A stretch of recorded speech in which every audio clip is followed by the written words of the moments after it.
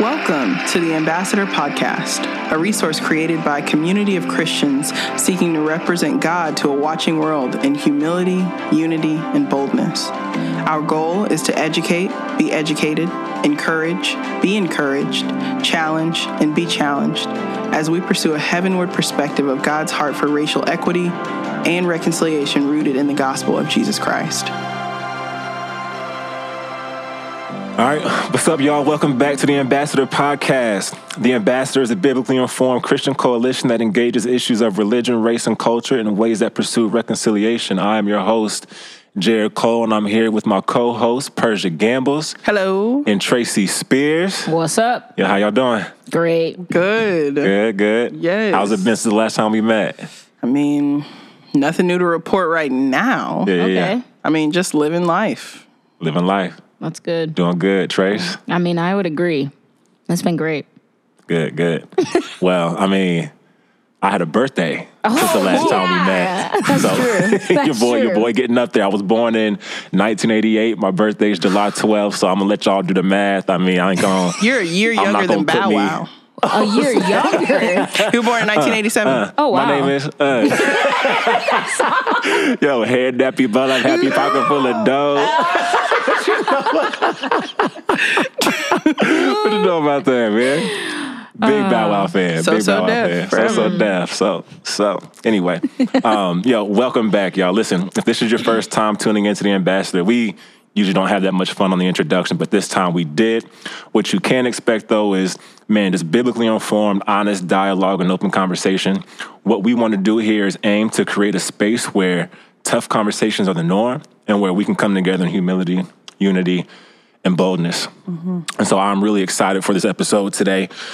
We are doing something new, something we haven't done before. We have a guest on the podcast. Yo. If you know her, you know exactly who that is. We out here. We are so honored to have Joanna Davis join us on the Ambassador Podcast today. Go. I wish we had the fake applause. The crowd. Carrie can probably do something about that. I don't know. But yeah, we're so excited to have you here, Joanna. Excited Joanna, to be here. She is a good friend of ours. Mm-hmm. She's a co-laborer in the faith. Mm-hmm. She is on staff at Cottage Grove Church down in Des Moines, Iowa. She is the associate SALT director. Wow. Down there. So she got it going on. We're so glad to have you here. You're a great friend of ours, Joanna. So I'm going to leave it to you. Go ahead and introduce yourself. Tell us a little bit about who you are and how you found yourself here in Iowa. Yeah, so my name's Joanna. I am from the great state of Texas. Whew. Yes, I am. Amen. God's country, if you ask me. God's country. The way I got to Iowa, big picture was only the Lord God Almighty, because, Iowa. But, longer story. I actually met Pastor Recab when I was a junior in college up at Epiphany Fellowship. I was helping them do their kids ministry for the summer, and I met Pastor Recab there. And then got reconnected to him probably 4 or 5, maybe 6 years later. He asked me hey, do you want to do college ministry? And I was like, yeah, I'm actually about to go to seminary at DTS, and I would love to do that. And he was like, great. How about you move your whole life to Iowa and come work for our church? And I was like, I don't know where that is, but sure. I didn't know it was north and cold, so I'm about to rethought that. So that's how I got to Iowa. So super pumped to be here, excited to hang out with you guys. I do love Chick-fil-A, so if any of my fans, want to send me a card of some sort, I'd enjoy it. And if you're wondering, which I'm sure you're not, I'm currently not wearing shoes because my girl Persia decided to come after my neck before we started about how not white my shoes were. So He did come. If you see her, you can go ahead and tell her to apologize because I was very hurt. Tracy, Jared, anything else you want to add to that? We want to clear this air right now. You want to go ahead and just... I actually do have... I'll retort to that. You apologize for things you're sorry for. Yes. All right, guys, we can't handle this on the air. So Yeah, that's why we're here, Dad. I'll handle this off air, and then we'll make an Instagram story about it. Maybe. This is so good. I'm This is excited so to talk good. about Jesus, the one who Amen. saves. Yeah. Say that. reconciles. Say that. And reconciles. Say that. Yeah, Say here it that. is. And forgives. Founder and perfecter of our even faith. when. Amen. Even when. We don't ask for forgiveness. He still forgives. He does. Came Amen. Preach. Amen.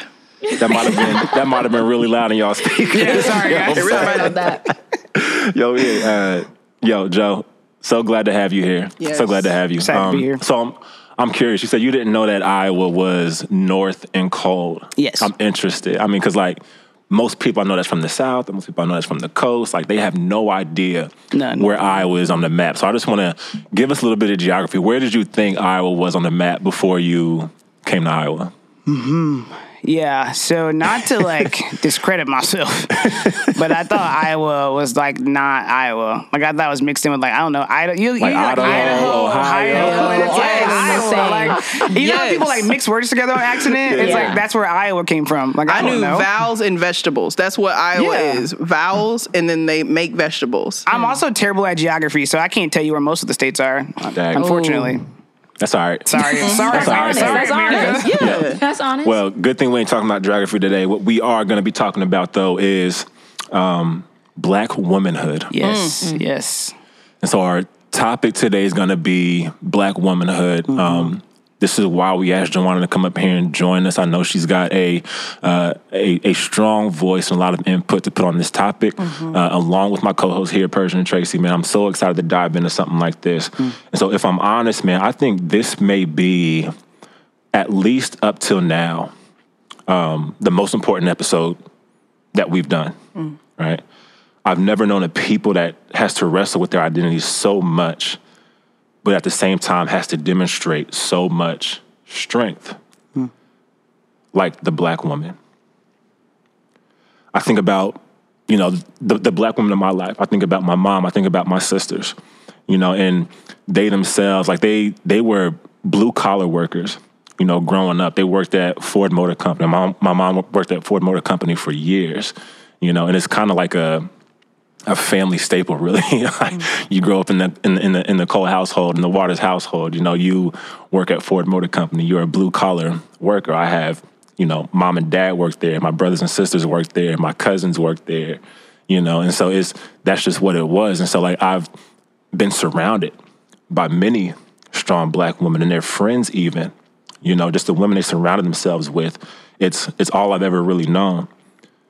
But I don't just think about them. I think about, my Black sisters I've met on course of my life. When I got to college, I went to college at University of Iowa, in a primarily white institution, but then there's also a Black community there.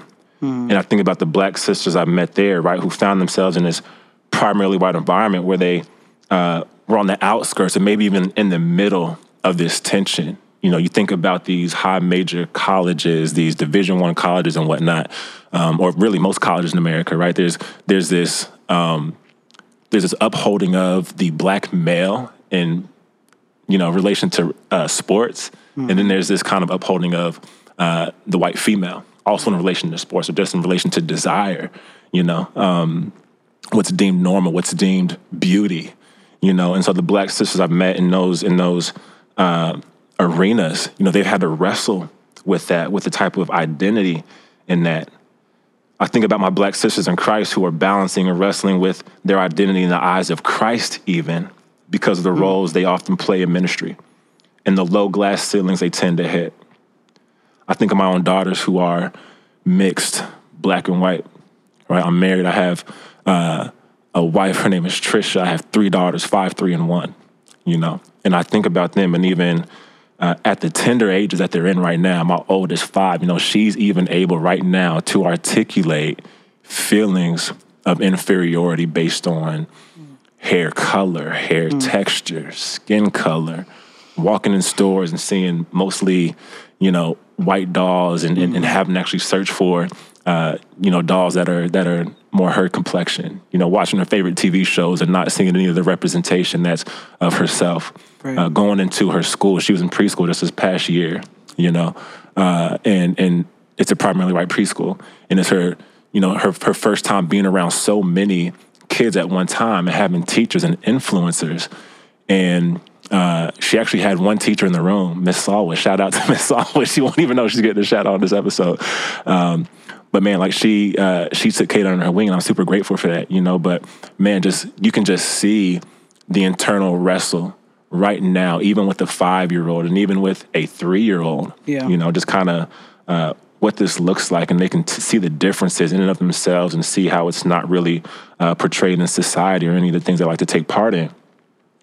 So here's the thing, right? So Black people, and particularly Black women, are tasked with this. A burden to show and prove in ways that no one else is asked to. Mm-hmm.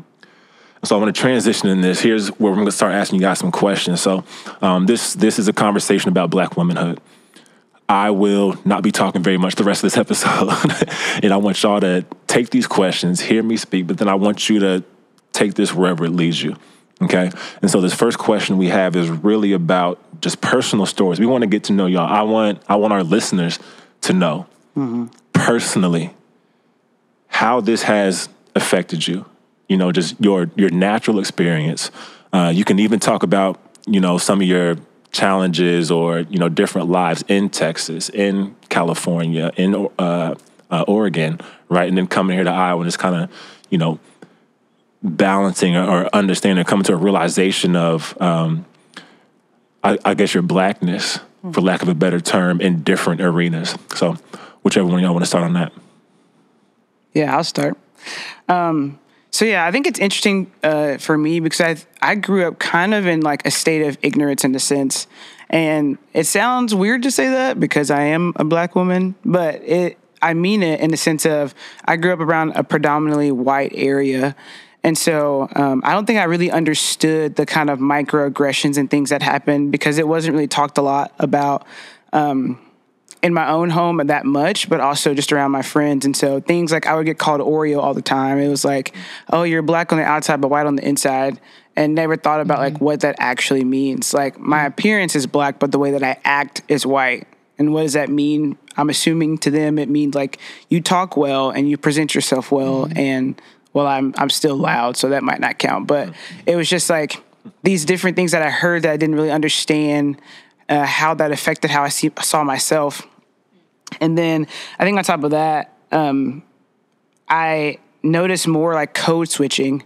And so, whenever I answer the phone, I don't know who it is. Like my voice gets a higher pitch or the way that I speak might be different.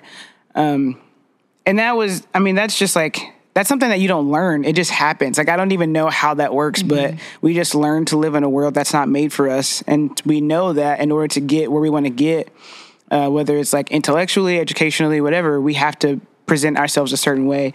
And so I think that was something I noticed more in college of like, in order not to offend people, I wouldn't say certain things. So whenever somebody would say something that was offensive to me, I didn't want them to feel offended, so I would just hold my breath or hold my tongue and not say anything. And so you kind of grew up with this, I personally kind of grew up with this, like, I don't want to talk out of place. I don't want anybody to really look at me, even though everybody was also looking at me at the same time. And so I just learned to kind of quiet my voice and spoke when spoken to kind of thing. So it's difficult. It's hard. It hasn't gotten easier. Matter of fact, it might have gotten worse as I've grown up. And Iowa is a little more majority white culture than Dallas area where I came from after I went to college. And so it was a little harder here to, I think, transition, understand what was going on. I'm thankful for Cottage Grove and the staff that's there and how we've been able to talk about these things honestly. So that helped a lot my transition. But yeah, that's a little bit of part of my story. Yeah, that's good. I think, man, even hearing you ask that question, it's hard to encapsulate Black womanhood in, a couple of minutes. And even what Joanna hit on are so many things that I resonate with. But one of the things that you said in the beginning, Jared, as you were talking about your little girls, is the fact that early on they like saw their inferiority. Can't even say that word. Well, here we are. Here we are. I already said it. I knew what you meant. Correct you. I knew what you meant. Keep going. Still, you rise. Yeah, that's a word. Try one more time. Try one more time. Dang, Jared, for real? That's messed Get up. roasted. But yeah, as you like describe the ways that your girls could see the ways that they were different, early on I could resonate with that. Like I feel like one of the stories that I tell people when describing what it was like growing up as a black little girl is that myself and my older sister would legit put on like t-shirts on our head because we wanted long straight hair. Wow. And so the sadness of what that produced in growing up, of even thinking like, man, what if I had blue eyes? What if I had lighter skin? How would the world perceive me this way? Is something that like now being a believer in what God had to like root out in me to say, no, the way that I created you, the way that your skin is, the way that your hair is, the way that I formed you is no mistake to the ways that I want the world to see who I am through you, and the ways that I want to like shape you to look more like me.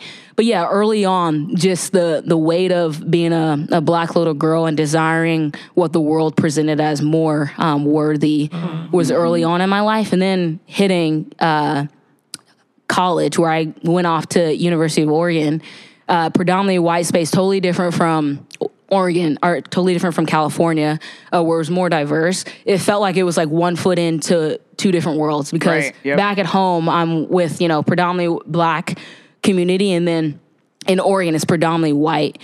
And I learned a little bit what it looked like, what you talked about, Joanna, the code switch, the idea of like, man, if I present the ways that I talk with slang words, or the ways that I enunciate, or the ways that I'm a little bit louder than those around me, then people are going to say, Tracy, you're too black for this environment. Wow.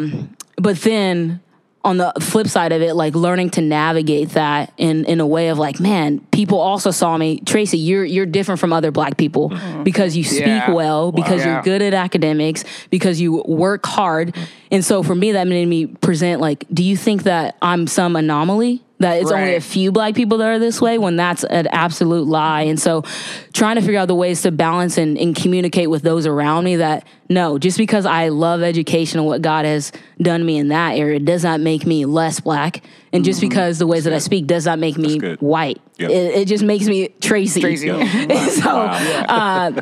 was like the environment of like University of Oregon. And then in that, God showing me like loving and embracing the ways that my hair was created in, and things along those lines were slow progress in chipping away at that. That led me to Iowa, where I feel like God yet again is just slowly but surely molding me to embrace all of who I am in the ways that he's created me in a way that isn't bolstering up myself, but actually like rooted and submitted in what the gospel says about us as people. Yeah, that's good. Amen.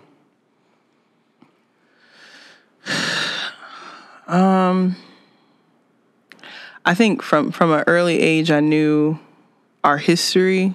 Shout out to my mom for that. And I knew She real. and I knew black women to look up to, but also knew that a lot of those women had to traverse much adversity to do the great things that they did. And so I think from early on, I just knew that like, if whether it be in a Christian sense or a secular sense, whatever I do as a black woman, it's going to be a fight. And it's going to be a struggle, and it will come with particular burdens that are just innate to my gender and my skin color. I remember in preschool, I went to Oakwood Presbyterian Preschool. Yes, I was the only black person there. And I remember this kid who was like also a classmate. It's literally one of my earliest memories. He said, Persia, you're all right for a black girl. Wow. And I, of course, didn't think anything of it at the time as a 4-year-old. But I mean, I think that went on to be like a thesis for how I live my life, wanting to be someone who made the white people around me comfortable. And so It was hard. Yeah. And I think, like Tracy said, I'm just on a journey to unlearning that I don't have to do that. Yeah. I'm not called to do that. God made me who I am, where I am, how I am purposefully. I mean, literally up until 2 years ago, I wore my hair in weaves pretty often and braids and extensions, all with the attempt to cover up the hair that actually grows from my head. Wow. Yeah. And that was just because it wasn't what was popular. It wasn't what was desired. It wasn't, and in a lot of ways still isn't what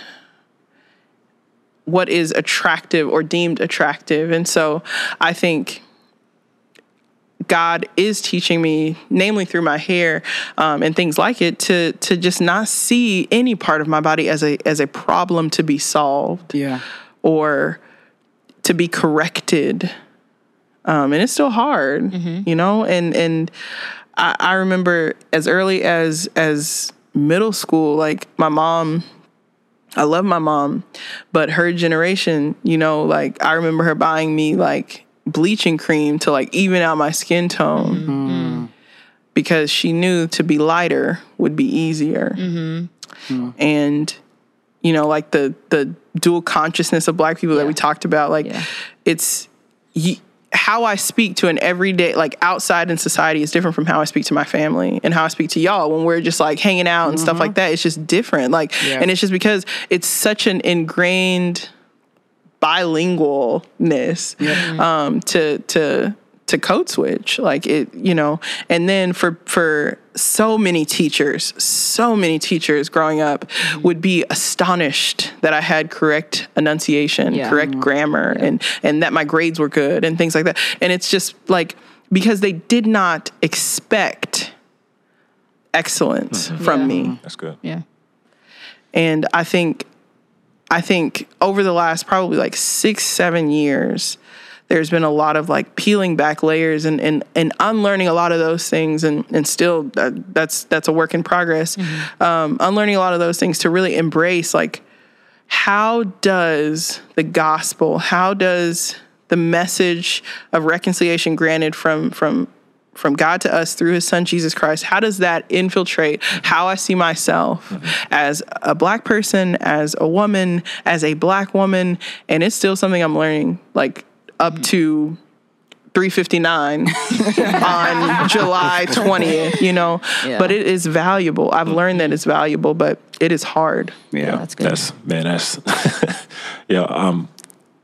these stories are amazing, you know, and I think as our listeners start to listen, I think about our Black listeners, our Black female listeners. These stories, your guys' voices are going to be medicine to a lot of people listening to this. I'm really grateful for you guys sharing those. I was listening to a podcast just the other day, and I'm terrible with names, but there was this woman on there. She's a Black woman in ministry, and she had, you know, climbed this ladder. She's done really well for herself, you know. But then she had this question asked to her about, you know, how she's getting along in ministry. And she referenced this idea of, you know, I think it's something a lot of Black people can relate to, but I think it's something that Black women relate to on a different level. And the thing she said was, you know, I was taught at a really young age that I would have to work twice as hard. Amen. You know, to be half as good. Yeah. Twice as hard to be half as good. And it was, to the person that was doing the interview, this was such a shock, and you could just hear it in his voice. You know, he was just like, how does that even compute? You Exactly. know, he had never thought about something like that before. But it's that's a reality. true. That's right. Because that's true for women in ministry, right? Any ethnicity. That's a pretty strong truth that most women in ministry today go by. That's like, right. I will have to work twice as hard. But imagine being Black on top of that. That's right. Yeah.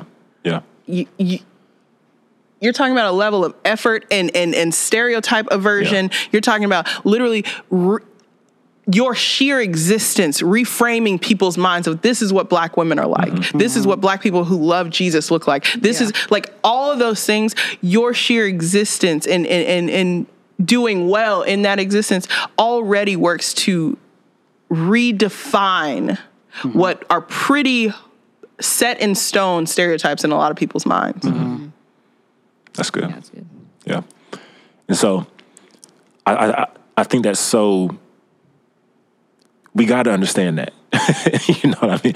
We have to understand that the effort that, you know, Black women are putting in and Black people in general put in, it's not this effort, this double effort that we're desiring to get us ahead or like get us in front of anybody. Mm-hmm. It's simply this effort that we want to put out in order to compete, to be in, you know? Yeah. And so it's to be accepted. That's right. It's wild. All right. So next question. What are some other common stereotypes you find yourself having to navigate? I guess the second question on top of that is, how have you felt that you've had to minimize yourself in spite of these stereotypes? Mm-hmm. I think for me, I have to fight the strong Black woman imagery or the angry Black woman imagery a lot. I've said this before, but I'm an 8 on the Enneagram, if you know the Enneagram. And that means that I'm candid, I'm honest, and I seek to, bring my whole self to wherever I am. Mm-hmm. And for most Black women, that is unwelcome because it plays into, you know, whatever your stereotype is that came to your mind when I say angry Black woman. And it's infuriating, but I can't be mad about it because I can't be an angry Black woman. Mm-hmm. And it's that cycle is just insane to me. Exhausting. Mm-hmm. Profusely exhausting. What a dilemma. Mm. And so I think that is probably like fighting that, and then being very passionate about leadership development, being very passionate about investing in people.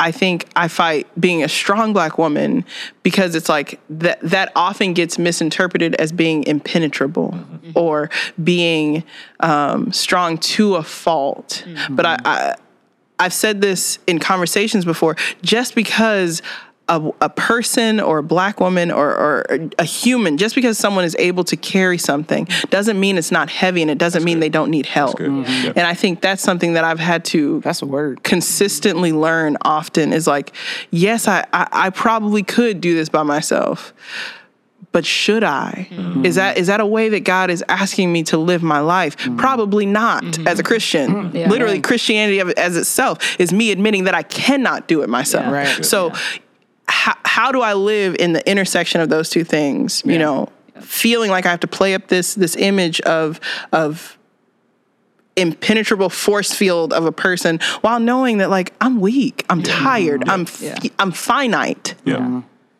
That's good. Mm-hmm.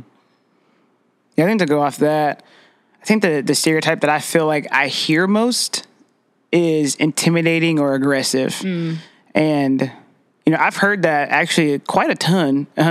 People who get to know me will be like, "Oh, I thought you were like so intimidating when I first met you," and I'm like, "Thank you." Like, is that right? But now I'm not. Is that supposed to be a compliment? Like, am I supposed to be happy about that? Like, and I know they mean like good when they say that for them, but for me, I'm like, what about me was intimidating? And like, I'll admit I might have a slight RBF, if you guys know what that means, but it's like. I think it's also just like people look at me from afar and they, again, assume that I'm this person that they can't talk to, or they assume that I have all these angry and upset thoughts. And part of me is like, well, you probably assume that because you know what's going on in the world. Mm-hmm. Like, you don't just look at me and say like, oh, she's angry just because. That's like, you understand the plight of Black people in America. Yep. So you understand, even if you won't admit it with your mouth, that's the reason why you're looking at me and assuming I'm going to attack you, because you know how I feel about the people who are pushing me down in America. So and how even you should feel. Right, and how I should feel. So even by you saying I'm intimidating, you're admitting that you understand what's going on in the world. How, like logically, I'm like, do you not see that? So I think that's the biggest one for me. And even on top of that, I think I just graduated with my master's. Let's go. It's going to slide in. Because it was a long 2 years. Lots of tears. Late nights. Yeah, lots of late nights. Lots of like, I'm not going to make it. And but God is good. Yeah. But hey, God. My favorite 2 words in the Bible, but God, being rich and okay, it's okay, we'll come back. So there's 2 things about that. It's like one, there's this like God has righteous anger. Like there are things that anger God that go against who he is and his character. And so it's like, as a believer in Jesus Christ, as a daughter of God, I should be allowed to have that same righteous anger. Now, agreed, there are some things in my flesh that allow me to have unrighteous anger, but things like injustice or things even like women being taken and used for sexual trafficking, like those things anger God's heart. And so should anger mine. But like Persia was saying, that angry black woman image that people have of us doesn't even allow me to be angry about things that I should be angry about. Like that feels hard to be like, okay, but my Father, God, is angry about these things, but I can't even be angry because of the way that you perceive me about something else. Like that is really hard for me to process. And then the second thing is, Persia was saying this too about how teachers like are surprised when we do things well. And I think that a lot of people think that we're like, I would say intellectually challenged in a sense. And so there's this like thing when I graduated with my master's, I was very proud of myself. But at the same time, I was like very scared and nervous because me excelling as a black woman, I feel like now I can't mess up. Like there's no room for a mess up. Wow. So everything that I say has to be right and clear and perfect, because if I say something wrong or bad, it negates all the work that I've done. Even if, all of us sometimes might slip up and say something, or we'll say something that we believe and then learn more and we come back and say like, okay, I was wrong about that. Let me move forward.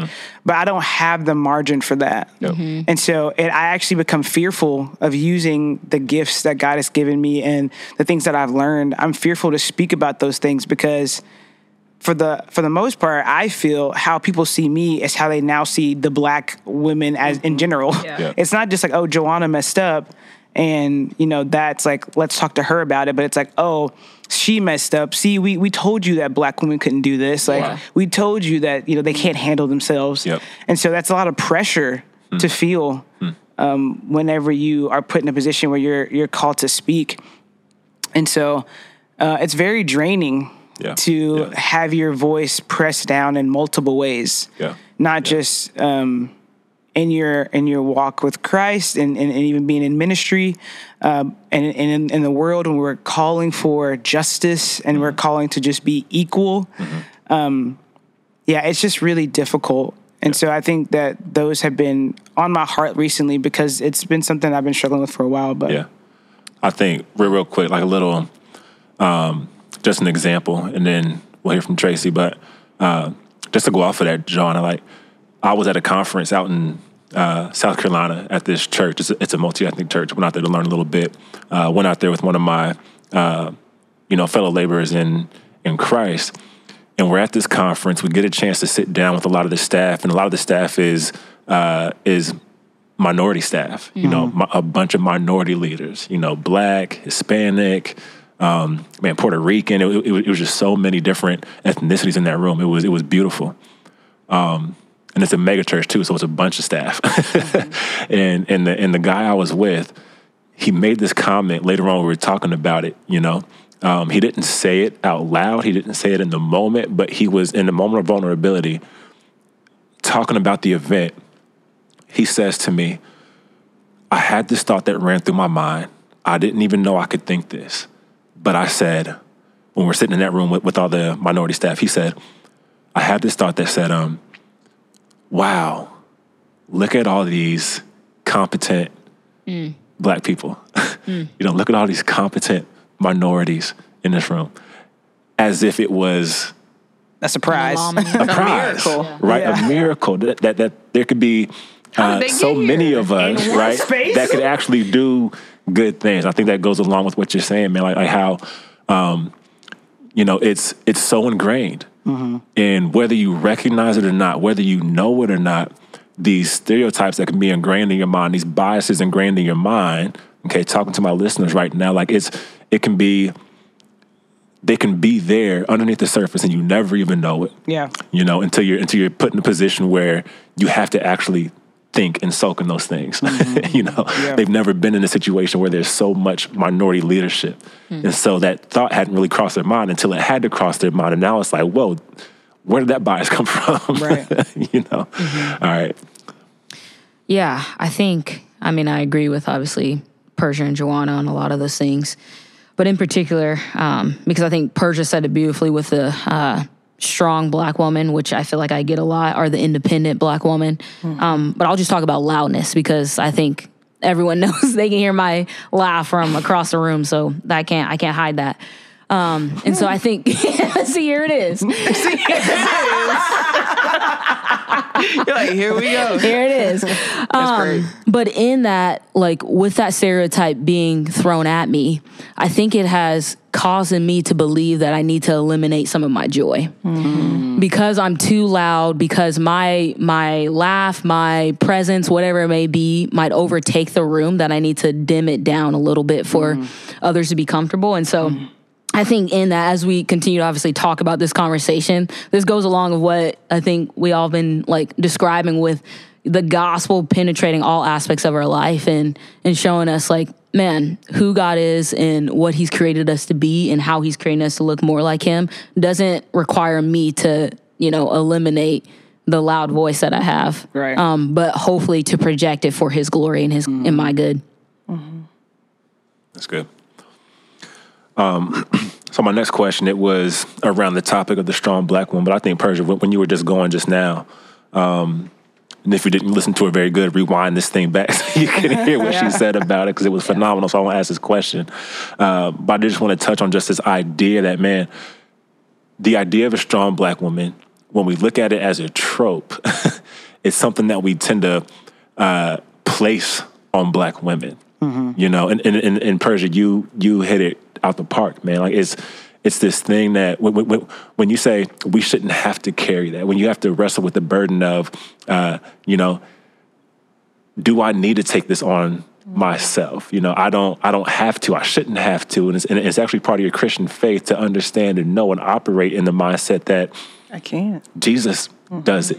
Jesus did it. Mm-hmm. And so, how do you operate in that thought paradigm? But then still be seen in the spaces that you're in, man, as capable, as competent. I think that's good. And so I think we have to understand that when we use the term the strong black woman, we shouldn't use it in a way where we're putting a needless burden on the sisters or on the shoulders of our black and brown sisters. Mm-hmm. We tend to use it in a way where it's like, oh, you can do this, you can do that. Like, don't complain, don't do this, don't leave. You're a strong black woman. You can handle it.